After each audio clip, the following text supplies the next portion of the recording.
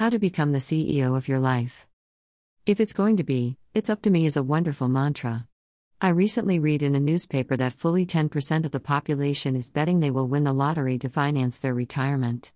Too many people are leaving the quality of their futures to chance rather than to choice. It reminds me of the habit my brother had as a kid.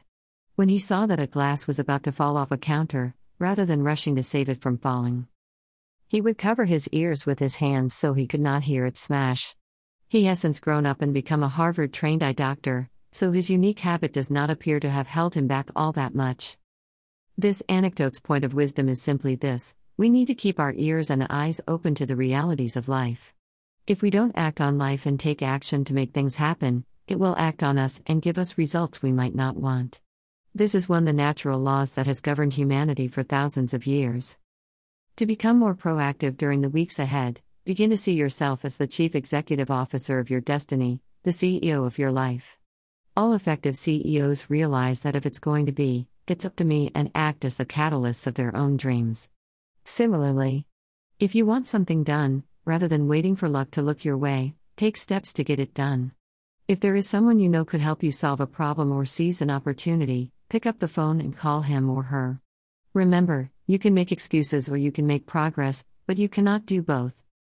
When I was practicing law, I would make a 45-minute journey on a commuter train to my office in a downtown tower.